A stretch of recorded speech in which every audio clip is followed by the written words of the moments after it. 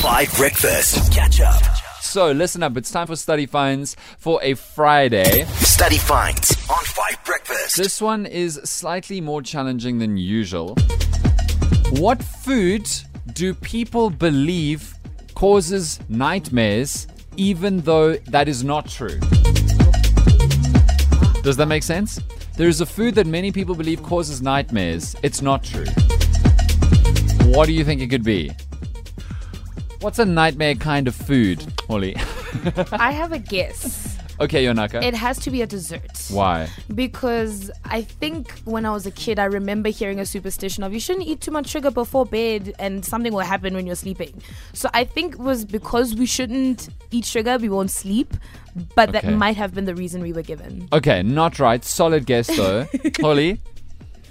This is a very tricky one for me because I don't feel like food has anything to do with your dreams or anything like that. Nothing. You've never had a weird dream after a meal and gone, it was the salmon? No, definitely not. It would be because I just had a very strange day and my subconscious clearly then took a toll and whatever not. But I'm going to go with livers. I don't know why. Gonna go with livers? Yeah. Okay. Well, you're wrong.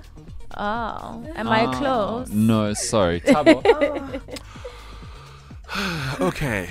Don't sound so beleaguered. You're answering third. You've had the most time to think about this. Okay. A chicken, yes. No. Chicken. You think that most of South Africa's favorite food, the most eaten meat, we all think gives us nightmares? I think this is something that can be touted by vegetarians and animal rights activists. Okay. That if you eat the chicken, it's going You'll to get haunt the you. nightmares. Yeah, you're going to absorb all the negative energy Yeah, and there you then go. it's just going to get into your subconscious. Yeah, what she I said get too. you. That's part of my answer.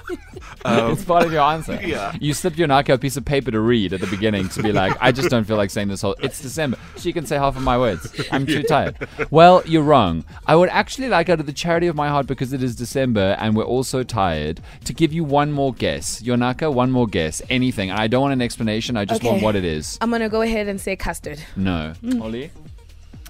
One more guess. I'm going to go with the vegetable this time around. Which one? Ooh, I see the way you smiled. I get it. Whoa. Yo, you think you know me. Oh my goodness.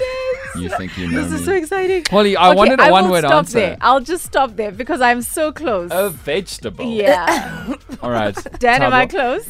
Tabo? No, you've made your guess. Tabo? Okay. You're all Olives. trying to read my face now as though I'm some kind... Yes? Is it olives? No. Onions? One? I can't stand you. Keeps going. Morning, Dan and team. The answer is red meat. Do you think so? That's what I always got told as a youngster. Red meat gives you nightmares. So you know what's crazy is 1 in 4 people believe this myth. 1 in 4 people. All I know is whenever you eat too much cheese, you get some whack dreams. So I'm pretty sure it's cheese. Interesting. And correct. My dad texted me immediately. He was like, it's cheese. Oh, wow. Cheese. So now we turn over to Holly to explain to us why cheese is a vegetable, so she won Study Finds. Dan, don't do this. Don't do this. I believe in your ability to convince South Africa that cheese is a vegetable. No, because when I said vegetable, you smiled.